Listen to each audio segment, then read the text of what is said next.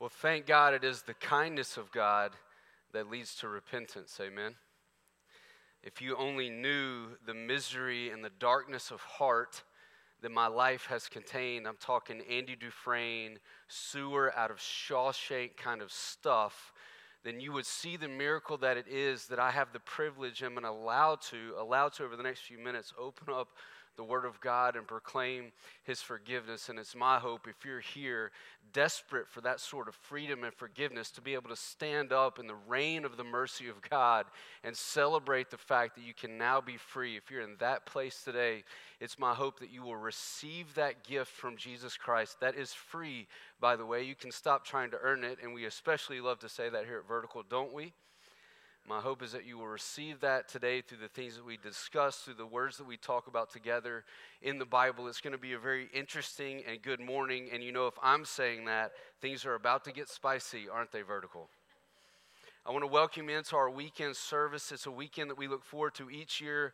I especially look forward to this weekend because as a community, it gives us a chance to celebrate the life of a man who, although not perfect, did embody the ideals of this particular community. Certainly, and I want to say this from the outset just to stop anybody who may be building a case against me already, Jesus Christ is the architect of this community. Do we understand that together, Vertical?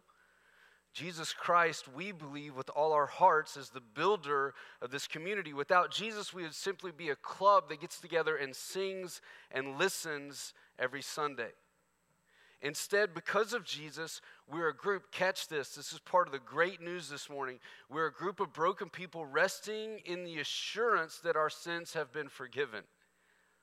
That's enough of a sermon right there, isn't it, Vertical? We're clinging to the hope that there are more around us, that because of our efforts, we'll be able to know the freedom of that forgiveness. Here's the big point, just right out of the gate. We gather because of the gospel. And in case you're unfamiliar with that word, let me just tell you what it is. It's the good news of Jesus Christ that you don't have to earn the favor of God by being a good Christian for your whole life. In fact, the good news of the gospel says we understand as the Trinity, you're not going to be able to pull that off. We've made provision for you, and we have proven it to you through the cross of Jesus Christ. The good news is God is an indiscriminate sower, and there is freedom for you today, even over that thing that you believe has blocked you from the love of God. Jesus Christ is the architect. Leading here now in the intro, if Jesus Christ is the architect, then certainly MLK was an archetype. See, here at this place, we treat this man's life as more than just a reason to take off work on Monday. We believe that MLK was an indiscriminate sower. And it's important to note here, before he was a sower, he started as soil. We all start as soil. That's something that we share in common with this man, something much deeper than pigment. He reminded and challenged those around him that our visible differences only highlight the creative genius of our common Father. And as happens with most truth tellers, he was rejected by the establishment. Just bear with me on this. I think we need to say this. Somehow, those who came before us convinced themselves that we, black and white, did not have anything in common. Were some of you raised that way? It would be awkward to amen there. Just keep it to yourself. Somehow, they were convinced that white sat in a higher, elevated position in respect to black. That we, for reasons I'm still unclear about and can't understand all these years later, that white deserve different bathrooms, water fountains, laws, and restaurants. This arrogant paradigm is necessary for prejudice to be born. It's what gives hatred oxygen. And I would say further, if this is making you uncomfortable today, if you're thinking, why would you start a sermon with this? Or, and I've heard this from people close to me, Ben, you've got to let this go and move on. I would suggest that this is the remnant of the rage that was handed to us by those who have gone before us, and it is not holy. I would add further that if you're a person that our faith demands you become, you will with a fiery passion educate yourself and your kids in order to eradicate this kind of rage towards your fellow man.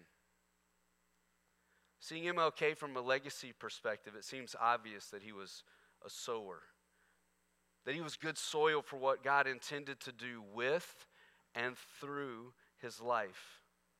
What should make this more impressive for us today is his life before his legacy.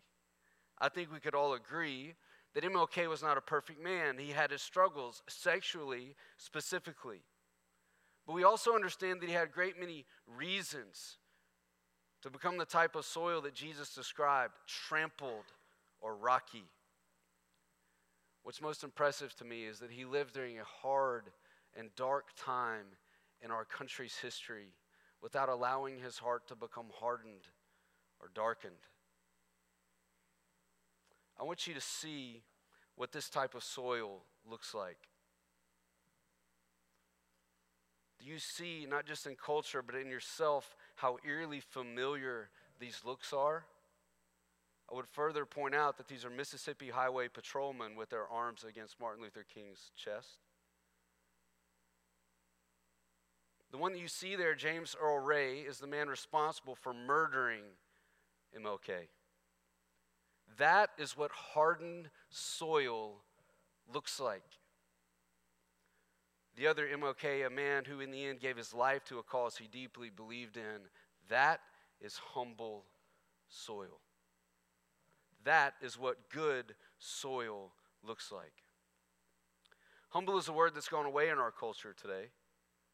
And having lived through the pandemic as a pastor, I would say it's equally fallen out of vogue in the church as well. I want to say to you, with the few remaining minutes that I have left over the course of this month from this stage, I just want to say some very important things. And I do want to apologize if they come across as a little bit heavy. You give me that grace for the next couple of weekends?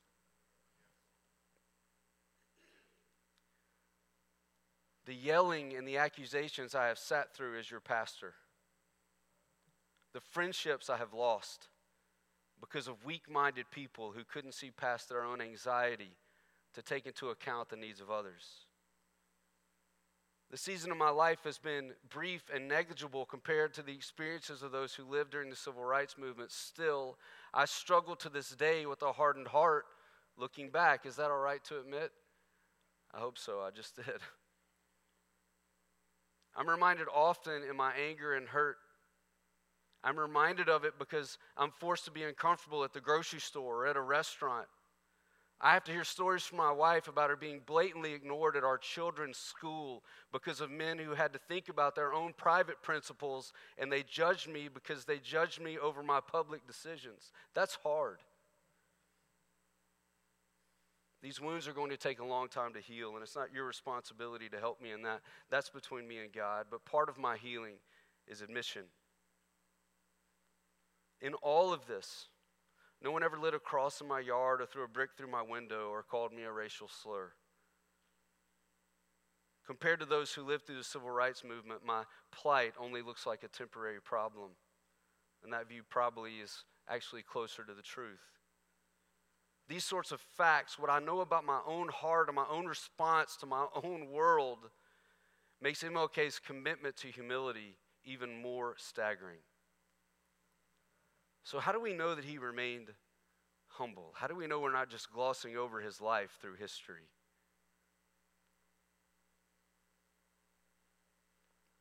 In this hostile environment, MLK spoke these words on August 28, 1963. You'll probably recognize them. I have a dream that one day right here in Alabama, right there in Alabama, little black boys and little black girls will be able to join hands with little white boys and little white girls as sisters and brothers. In the process of gaining our rightful place, we must not be guilty of wrongful deeds. That's what being good soil sounds like. We may never know how this man achieved this, but what we can do is speculate. Everybody still okay? As a young student, Martin, due to his father's friendship with one particular man, was able to discuss life and the problems it contains with this man, Benjamin Mays. You may not know him, but Martin surely did. He was a family friend and an instructor. I imagine as they shared meals together, one man instructed the other. The death of these two things, men sharing tables and men sharing knowledge, I believe has been the cause of many of the effects we're living in today. It was Mays who, through his intentional investment, added the essential nutrients to MLK's soil that allowed a movement to grow. Let me show you something that I think will be very interesting to you as we begin our discussion leading to Jesus today. Notice these words. It isn't a calamity to die with dreams unfulfilled, but it is a calamity not to dream. It is not your environment, it is you. The quality of your mind, the integrity of your soul, and the determination of your will that will decide your future and shape your life.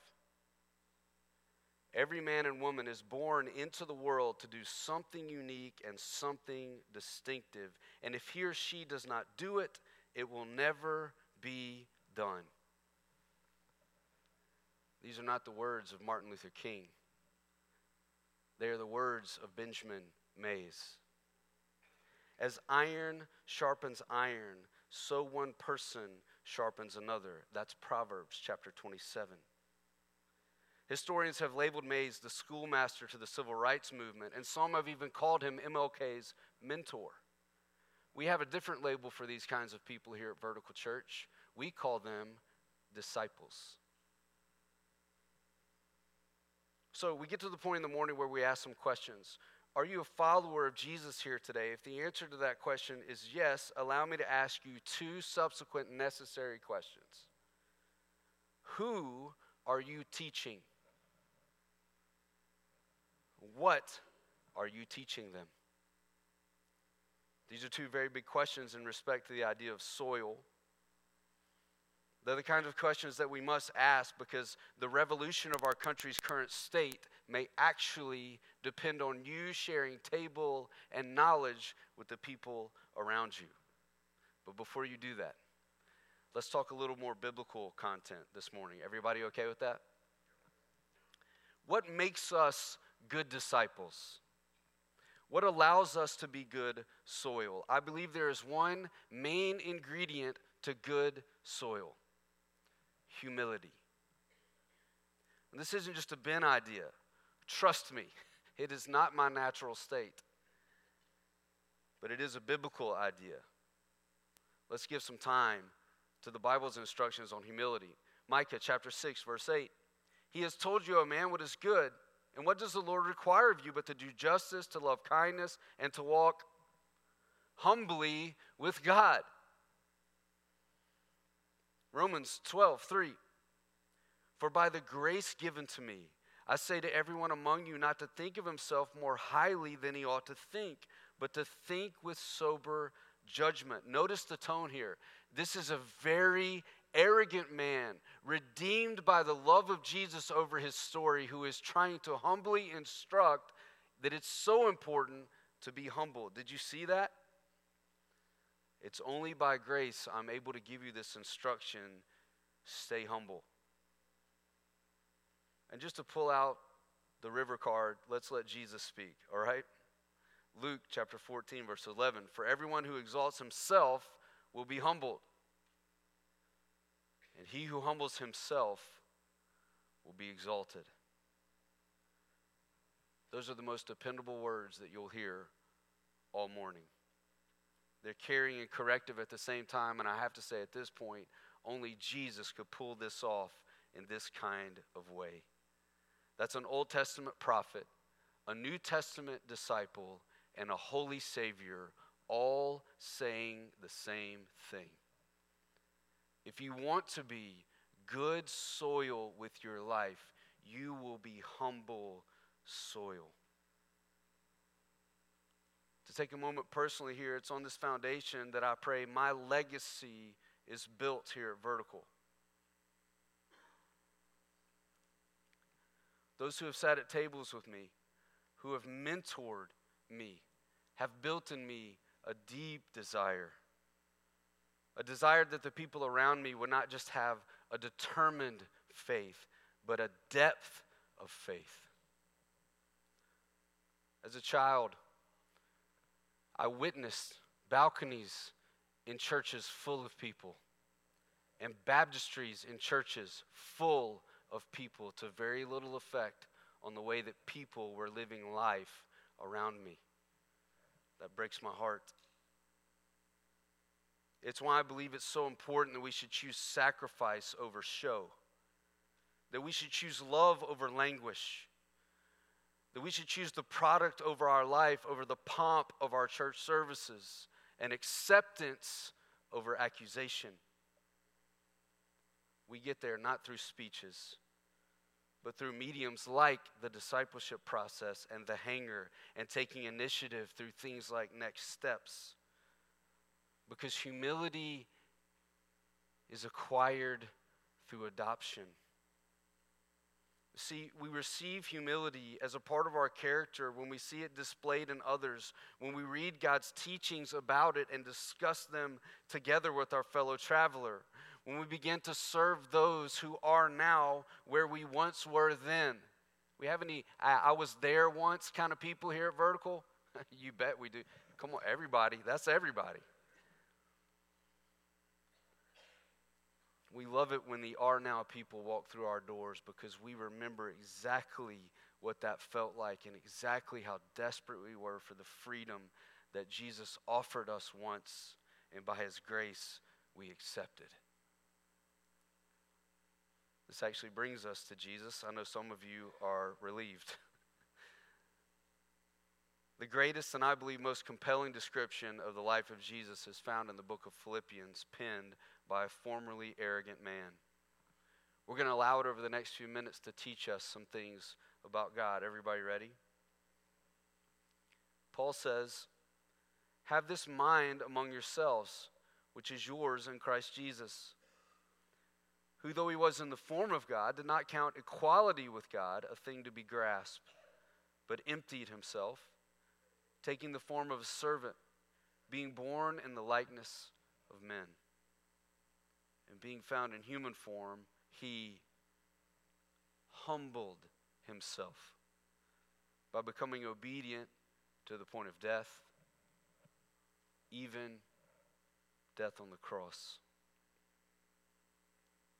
It's something we don't often think about, but Jesus, in his pursuit of something, had to first give something up. So let me ask you a question. When's the last time someone asked you to give something up? Anything. And what was your response? If you're anything like me, it's kind of like this. Not so with Jesus, a willing, obedient Savior. He gave up his place in heaven. He was humble enough not to hang on to his status. And that, Vertical Church, should absolutely stun us. It goes a level deeper. When he arrived on his deployment, he was the least of these. He was not just a man, he was a servant man. Lastly, and most importantly for our sakes, he humbled himself all the way to death on a tree. An important part of understanding Jesus is to understand that his humility led to his humiliation. And he was willing to be humiliated for you. There are very, very few people in my life that I'm willing to be humiliated for. How about you? Jesus, for the sake of us all. See, Jesus wasn't only a sower, he was good soil. He was good soil on purpose. Good soil in order to show us what good soil looks like in action. He was good, godly soil. If you have questions about God and you need them answered, I would suggest that you begin by examining the life of Jesus. Jesus, through his actions, through his life, showed us two essential things about God. And we're going to wrap up today by talking about those two things. Anybody upset about short church? Not me. You're welcome. The first is this: God is intentional. I've been making very dramatic statements, very absolute statements for the past couple of weeks. If you'll recall, I said that God can be trusted. It sounds true, but it's difficult to believe based on our lives at times, isn't it? This is a very similar type of phrase. God is intentional. It seems to make sense to us on a spiritual and emotional level, but in our mind, we can fight with it. So let's talk this out for a moment, because I believe there are so many people in this room right now that believe they are accidental. Simply not true. If the event that introduced sin and rebellion into the world was careless and cavalier, and we can say that it was. You knew I was going to mention Genesis at some point. There it is. The event that introduced salvation and redemption into that same world was caring and calculated. I can't imagine the brainstorm that went on among the Trinity to figure out how to accomplish this rescue mission. We do so many things habitually, so many things unintentionally these days. The endless scroll, the binge watch, they're all part of how we live today. I want to say to you, it is not so with God. Every move, every thought, every plan, everything with God is intentional.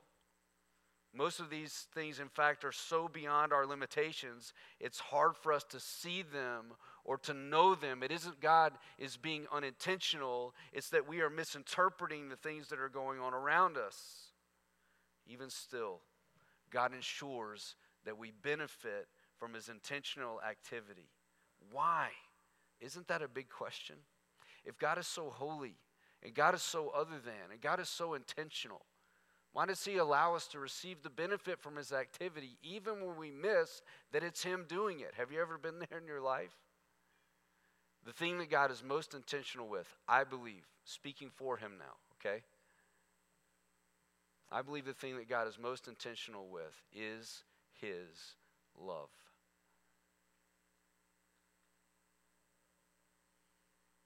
Secondly,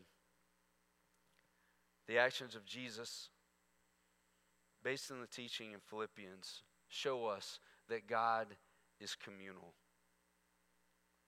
Think about this for a moment, will you, believer? God, Jesus, and the Holy Spirit, all present at creation. God, Jesus, and the Holy Spirit, all present at the blessing of Abraham in Genesis chapter 18, my personal interpretation of the three men becoming visible. God, Jesus, and the Holy Spirit, all present at the baptism of Jesus in Matthew chapter 3. Don't you see the signal that the Bible is sending us? God announces over his creation at some point in Genesis, it's not good for man to be out of community. We could probably stop right there and just have hanger church for a minute, couldn't we? It is not good for a man to be alone. All these years, technology is proving this for us second by second. Even an iPhone or a streaming service cannot make alone good. The declaration of God, because he is communal, is that his creation, the things that he made, are designed to be with one another, not apart from one another. Departing from my notes now, we need to be aware, cognizant, seeing, looking for places where the enemy would seek to divide us. These aren't cultural issues, they're spiritual issues. It breaks my heart to see how many churches have been built in Madison County alone. We can't even sit together on Sunday mornings. Why? The enemy, for generations, has dropped in things in our culture to divide us. He's winning. It's time for us to win back. Why do you think the pandemic was such on my heart when I was writing this script? It's been the latest thing to turn us on one another, believers divided. I wonder, how will the pages of history talk about us?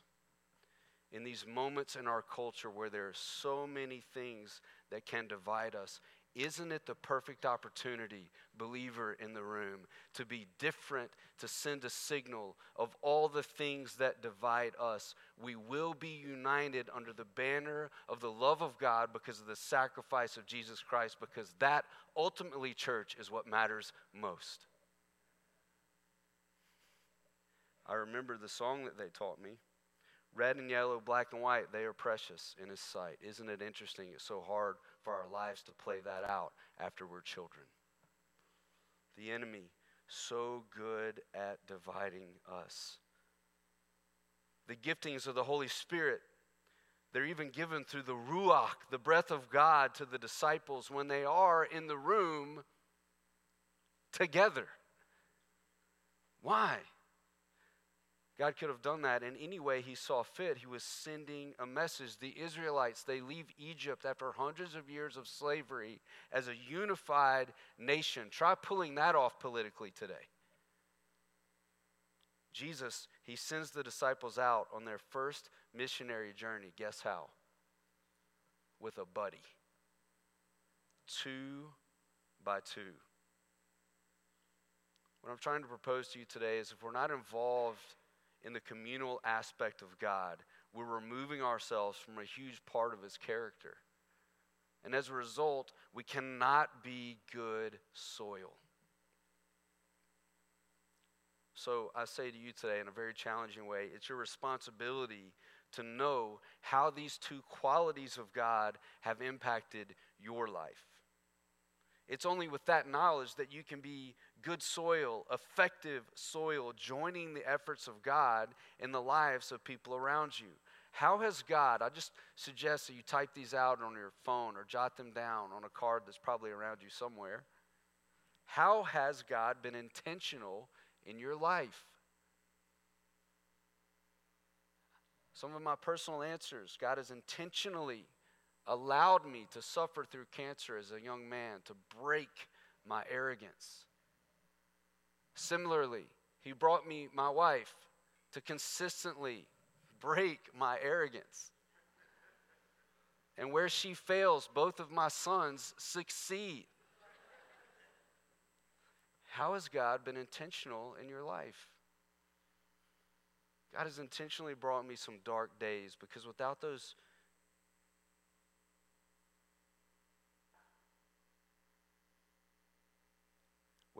dark days, He wouldn't have brought me here.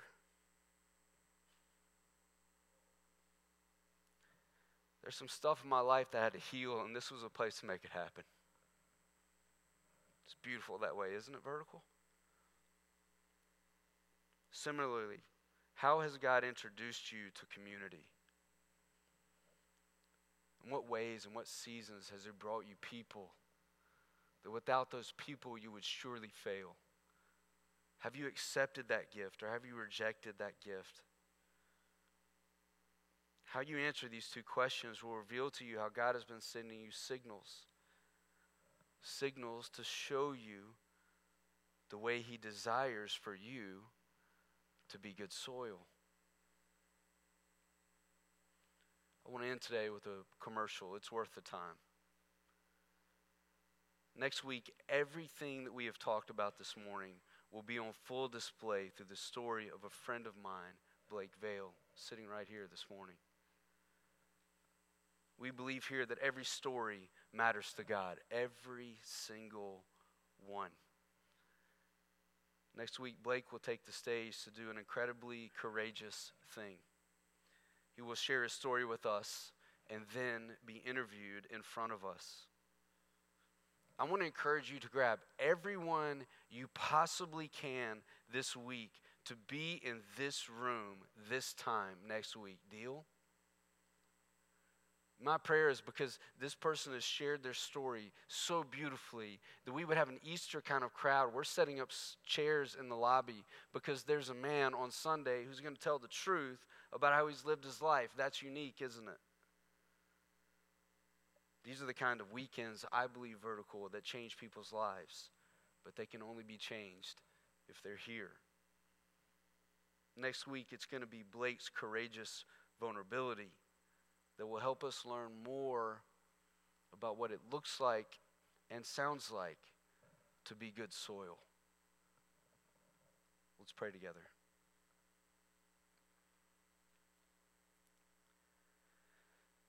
God, this morning, you have been with us, with me.